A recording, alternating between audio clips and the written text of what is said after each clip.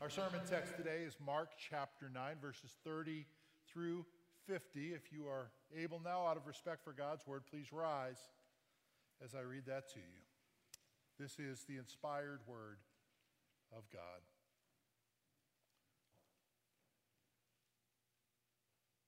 They went on from there and passed through Galilee. And he did not want anyone to know, for he was teaching his disciples, saying to them, "The Son of Man is going to be delivered into the hands of men, and they will kill him. And when he is killed, after 3 days he will rise." But they did not understand the saying, and were afraid to ask him. And they came to Capernaum, and when he was in the house, he asked them, "What were you discussing on the way?" But they kept silent, for on the way they had argued with one another about who was the greatest. And he sat down and called the 12, and he said to them, "If anyone would be first, he must be last of all and servant of all." And he took a child and put him in the midst of them. And taking him in his arms, he said to them, "Whoever receives one such child in my name receives me. And whoever receives me receives not me, but him who sent me." John said to him, "Teacher, we saw someone casting out demons in your name, and we tried to stop him because he was not following us." But Jesus said, "Do not stop him, for no one who does a mighty work in my name will be able soon afterward to speak evil of me.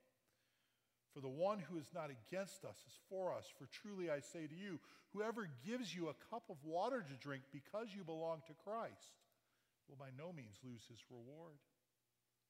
Whoever causes one of these little ones who believe in me to sin, it would be better for him if a great millstone were hung around his neck and he were thrown into the sea. And if your hand causes you to sin, cut it off. It is better for you to enter life crippled than with two hands and go to hell, to the unquenchable fire. And if your foot causes you to sin, cut it off. It is better for you to enter life lame than with 2 feet to be thrown into hell. And if your eye causes you to sin, tear it out. It is better for you to enter the kingdom of God with one eye than with 2 eyes to be thrown into hell, where the worm does not die and the fire is not quenched. For everyone will be salted with fire. Salt is good. But if the salt has lost its saltiness, how will you make it salty again? Have salt in yourselves and be at peace with one another." Thus ends the reading of God's holy and inspired word, our only rule for faith and practice. The grass withers, the flower fades, but the word of our God stands forever. You may be seated. Let's pray.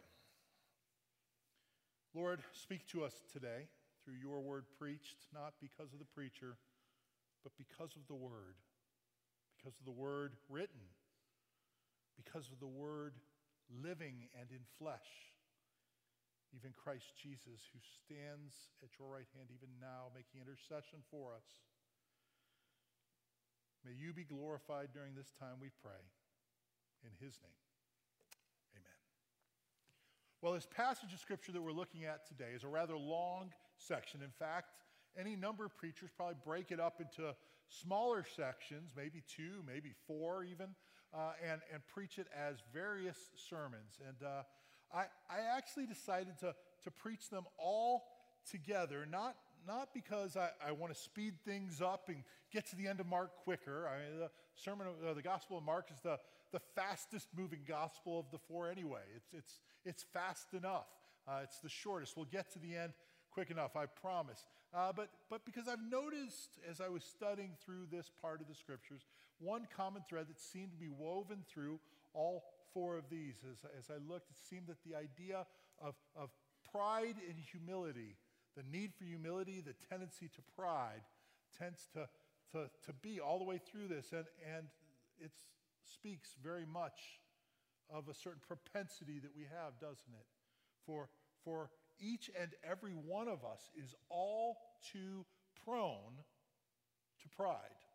As Richard Baxter put it, "Oh, what a constant companion. What a tyrannical commander. What a sly and subtle, insinuating enemy is the sin of pride." C.S. Lewis put it this way in his classic work, Mere Christianity. He said, the essential vice, the utmost evil is pride. Unchastity, anger, greed, drunkenness, and all that are mere flea bites in comparison. It was through pride that the devil became the devil.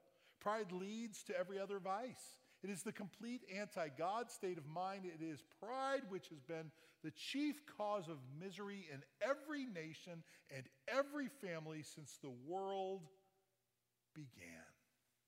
Yes, it is our natural state in this fallen world as fallen creatures that pride should be something that we are prone to.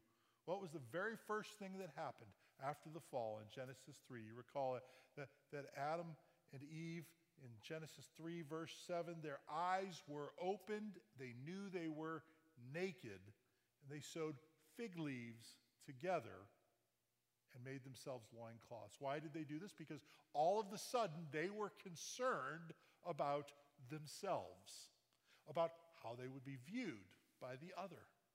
They were concerned about perception. And pride plays itself out in a lot of different ways, but that's one of the first ones it does is it causes us to be concerned with appearances. Right? Concerned with appearance. And when we're concerned with appearances, we tend to fail to be transparent or vulnerable with others. That's what happened with Adam and Eve, right? When they were existing in their sinless state, they were completely vulnerable with one another, completely open with one another. There was nothing hidden one from another, but in their sin, they began to hide themselves from one another and from God even more tragically. We see the same thing happening here in verse 30. It says they went on and passed through Galilee. Jesus didn't want them to know, didn't want anyone to know. He was teaching them about how the Son of Man is going to be delivered into the hands of men, and they will kill him. And when he is killed, after 3 days, he will rise. It's not the first time we've heard Jesus say this. You'll recall in Mark 8, he said very similar things, right? Beginning in verse 31, he began to teach them the Son of Man must suffer, be rejected by elders, so forth and so on, and after 3 days, rise again. And he said it very plainly there. He says it very plainly once again. You recall what happened on that last occasion, right? When Jesus talked about how he was going to have to die. And Peter spoke up on that occasion. You'll recall he rebuked Jesus. And Jesus said to him, "Get behind me, Satan." Right? And so here we are again in verse 32. They once again do not understand the saying. I think this is because their understanding of the Messiah was so radically different than what he actually was going to be. Right? Jesus knew the truth of the Messiah, what he was to be, what he actually was, and what his role and his function and how things would play out, but they didn't expect those things, and it was so radically at odds with what they expected that even as he taught very plainly, they could not understand. Right? It's almost as if I said to you, I said something like, I hate when I'm wet. Let's go jump in the pool. You're like, wait, that doesn't make any sense.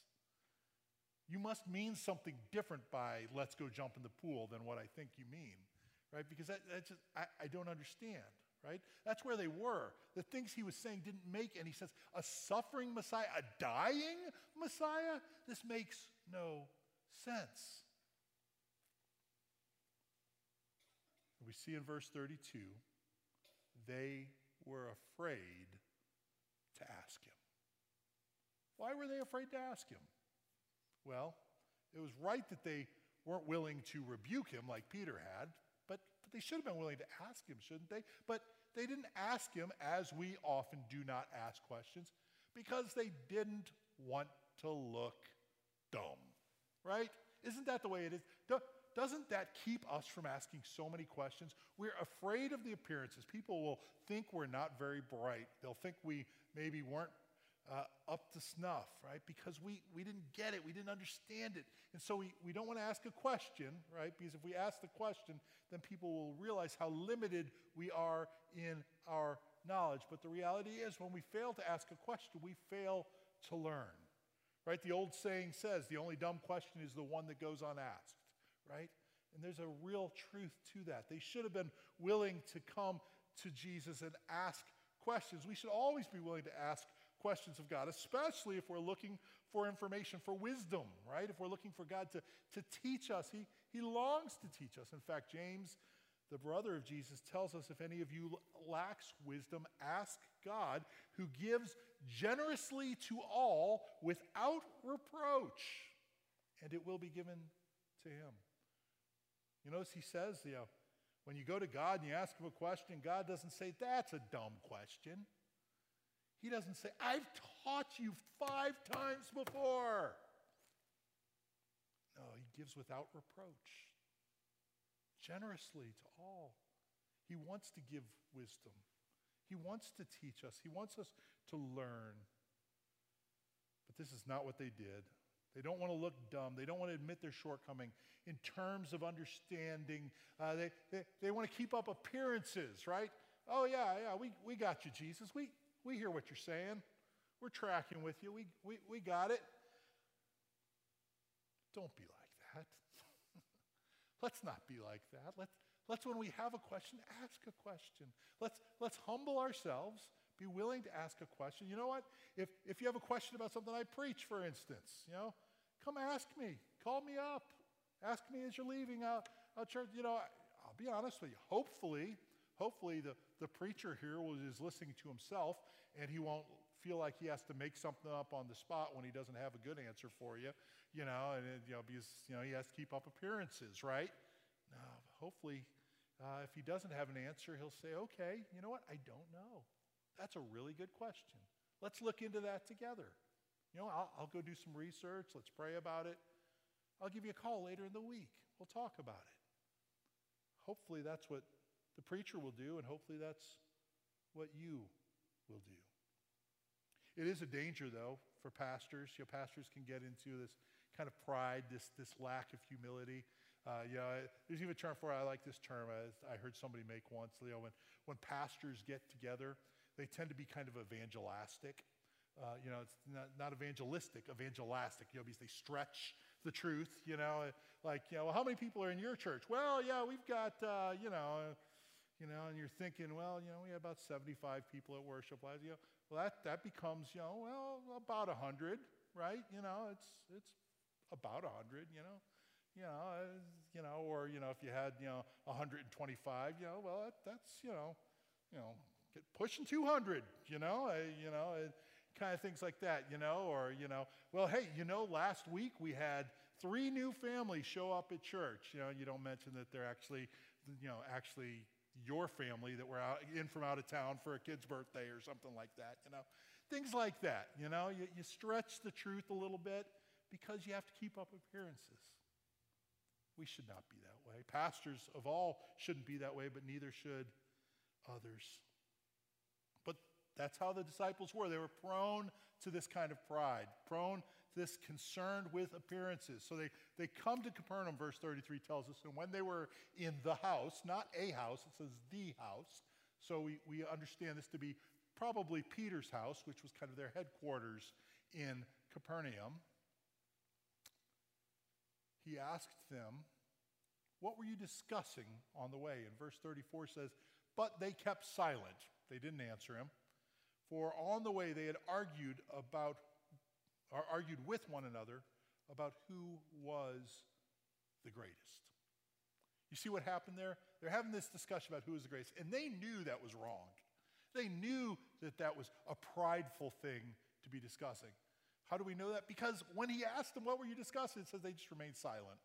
They didn't want to tell him. They didn't want to let him know what they'd been talking about, right? They wanted to keep up appearances.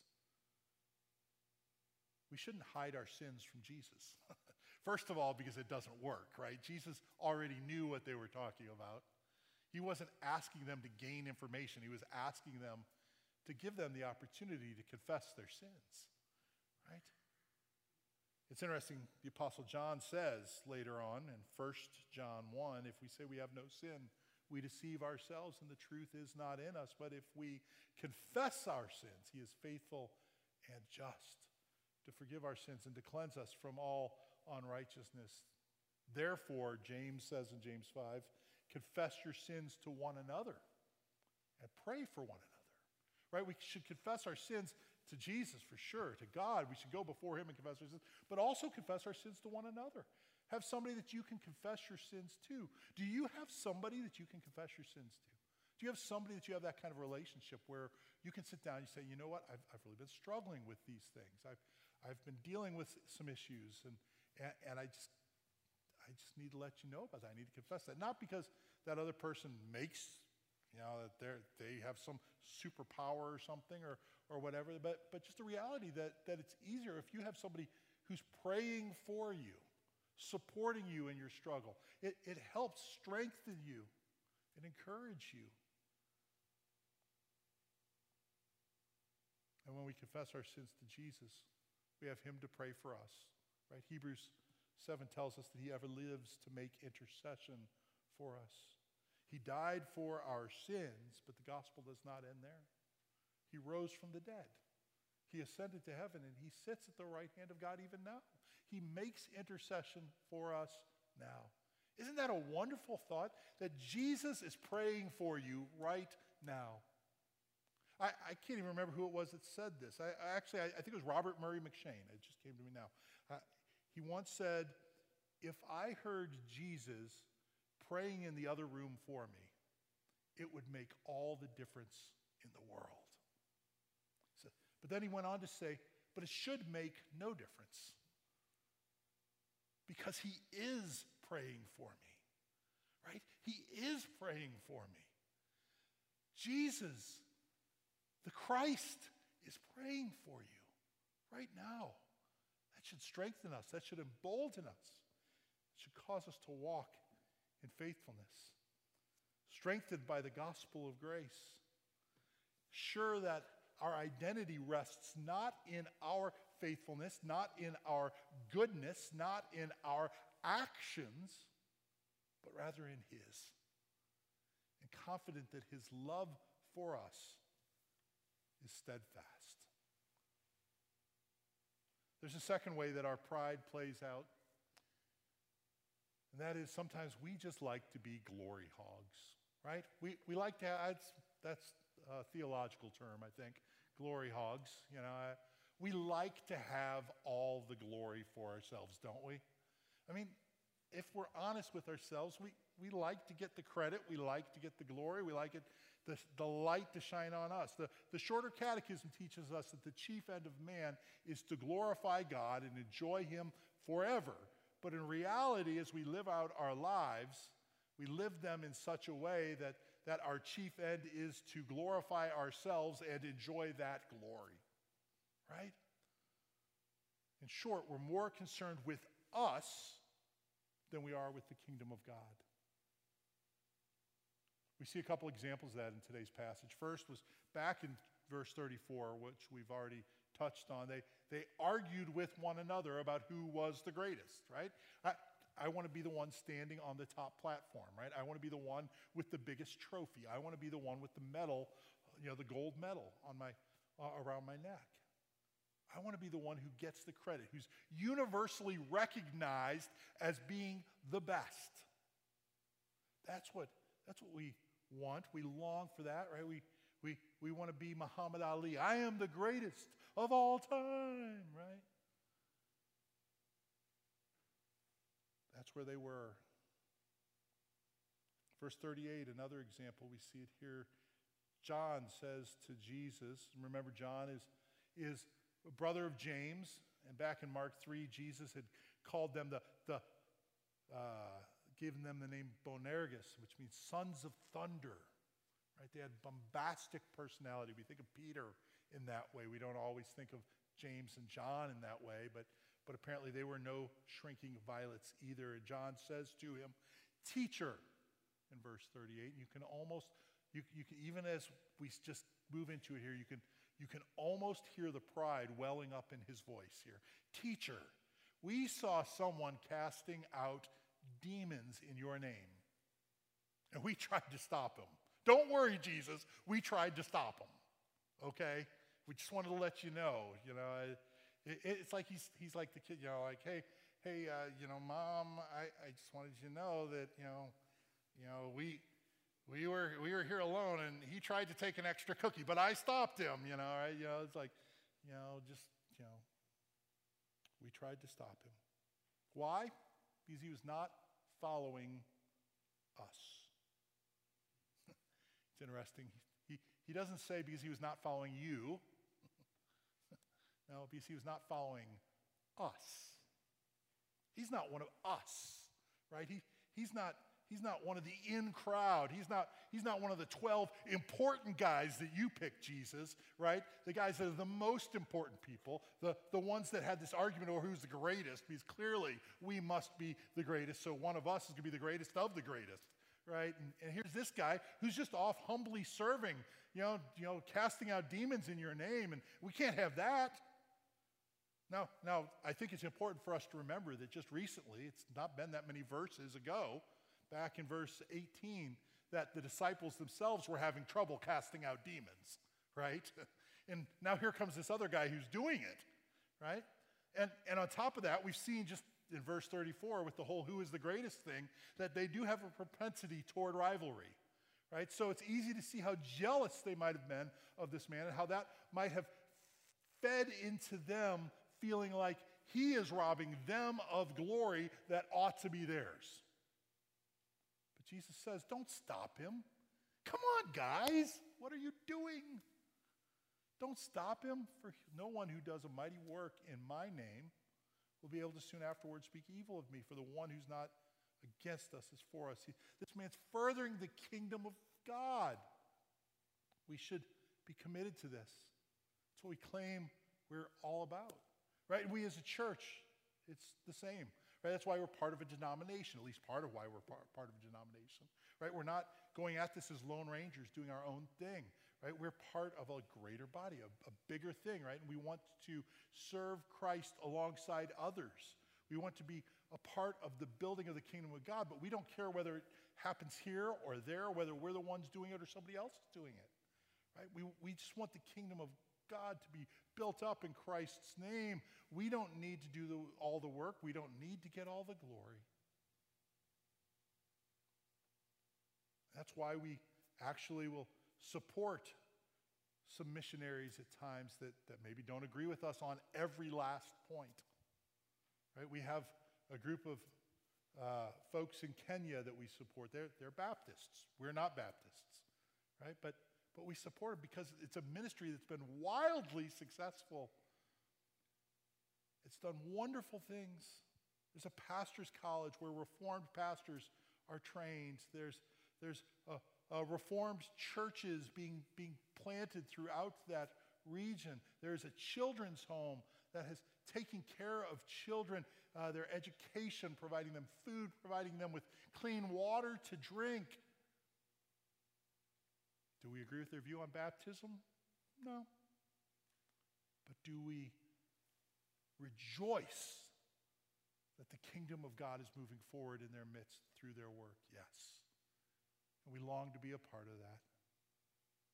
For Jesus says in verse 41, truly I say to you, whoever gives a cup of water to drink because you belong to Christ will by no means lose his reward. Finally, a third way in which pride plays its way out, we have worldly standards of importance. We judge things by the wrong standards, right? We see it in the Beatitudes that we read together earlier, right? Al even made the point about being countercultural, right? The Beatitudes give us a look at kingdom values, right? And what life should look like, what things are important in the kingdom, what is blessed by God.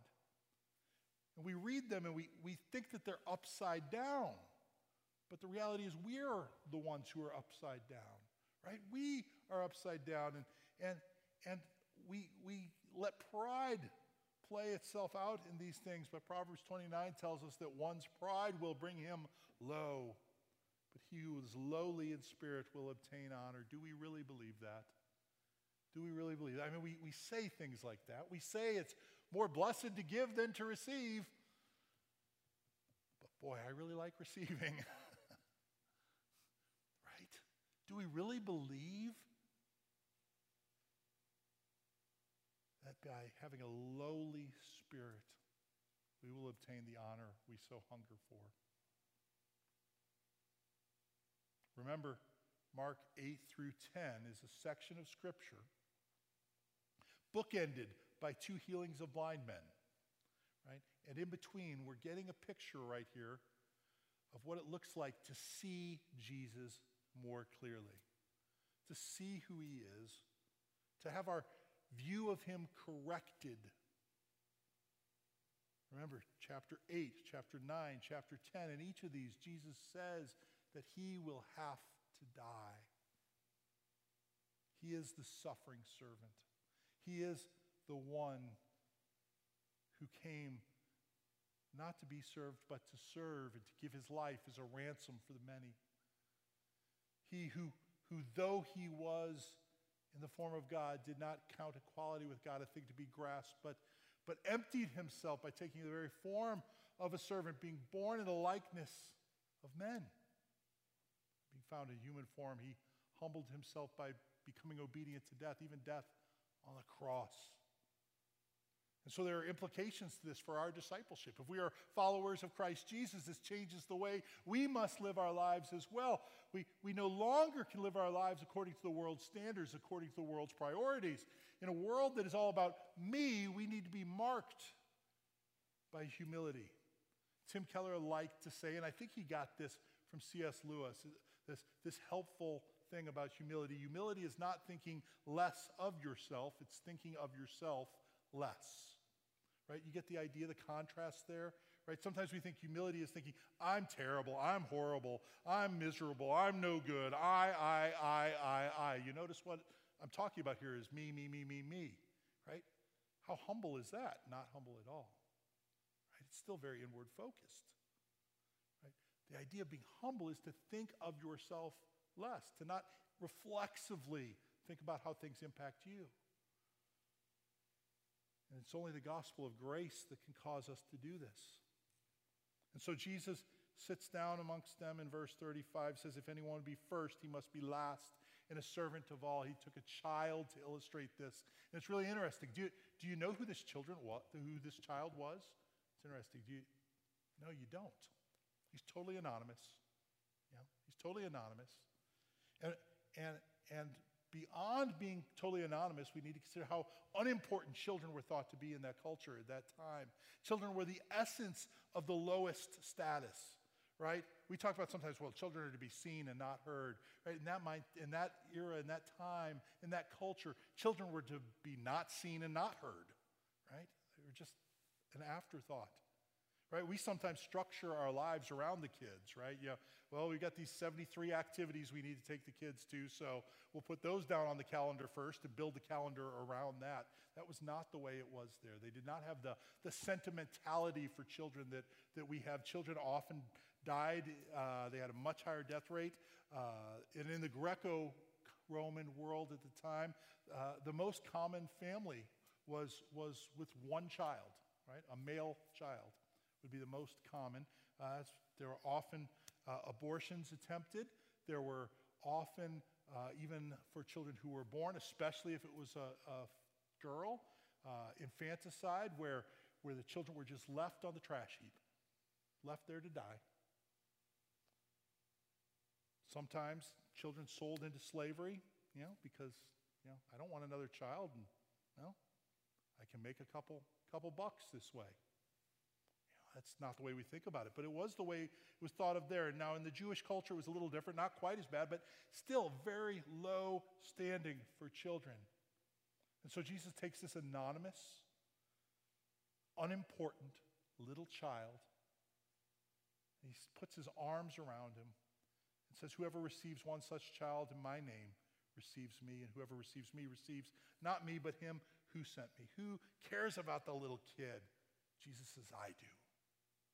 I do. Not because the child is important in and of himself, but because I come and I care for those who are unimportant in the world's eyes. I love those who are unimportant in the world's eyes. I love not those who can do a lot for me, but those for whom I can do a lot. We should be the same. Culture says, that person can't do anything for me. They don't matter. Jesus says, oh yes, they matter to me. And so the church, the people of God, should be like-minded, right? We're like a body, his body. And he's saying here that within the body, we might tend to think of certain people as being important, right? Maybe it's the pastor, maybe it's elders, maybe it's the person who's been a member the longest amount of time, maybe it's the person who gives a lot of money to the church, whatever it is that causes us to think, well, that person's important, right? Jesus says that's not the way we need to think about the big and important. Jesus is saying these little ones who believe in me are just as important, if not more important. And he alludes some more here to these other parts of the body, verse 43 through 48. He talks about the hand, and if he's speaking metaphorically here now, and it's interesting what he says. He says the hand causes you to sin, cut it off. Now we all know it's not your hand that causes you to sin. It's not your eye, right? It's your heart. But he says here, for purposes of the analogy, if your hand causes you to sin, cut it off. It's better to enter into life crippled than to go with two hands into hell, right? And the same with your foot, and the same with your eyes, right? It's better for you to lose them than to lose your soul, he says. And in the same way in the church, he's saying the most important person, if they are standing in the way, however you judge the most important person, if they are standing in the way of the least important person, knowing Jesus, you should cut them off. You should get rid of them. They should be put out. You see what he's talking about here? It's actually a call to church discipline, not for sexual sin, not for financial sin, but for pride. For pride. So now we have this difficult situation, right? Because on the one hand, we've said all of us struggle with pride. On the other hand, he's saying pride is worthy of church discipline, being put out for it. Where our only hope is to be made a new person, which can only happen through Christ Jesus the Lord, as his Spirit dwells within us and through us. For everyone will be salted with fire, he says, and salt is good, but if the salt has lost its saltiness, how will it be made salty again? It's echoing what we read in the Beatitudes earlier in our unison scripture reading. Have salt in yourselves and be at peace with one another, right? This is all, in the end, about unity, or humility, I'm sorry. In Romans 12, Paul writes, if possible, as so far as it depends on you, live peaceably with all, right? He doesn't say, so far as it is able to be argued by you that the other person was really at fault. Yeah, no. So far as it depends on you. You do whatever you can. Peter writes in 1 Peter 5, clothe yourselves, all of you, with humility toward one another. For God opposes the proud, but gives grace to the humble. Humble yourselves, therefore, under the mighty hand of God, so that at the proper time he may exalt you, casting all your anxieties on him, because he cares for you. I hope and pray that you know that care today, that you know that Jesus cares for you so much that he died for your sins, that he loves you, not because of what you can do for him, but because of his grace and his mercy. And because he cares for you, because he loves you, you don't need to put on airs. You don't need to try to keep up appearances. You don't need to try to be something that you're not. Simply focus on Jesus instead of on yourself. See him as he truly is and be transformed. For it's seeing Jesus as he is that makes all the difference. Would you pray with me? Lord, we just pray that you would help us to do that now. Help us to see you, Lord, and be humbled. Remove the pride from our hearts and replace it with a gospel-centered, Christ-exalting humility. May we know that we are saved by grace alone through faith, that the working of your Spirit in our hearts is due solely to you and not to anything we have done. Grow us. Make us more like Christ Jesus. For we ask it in his name.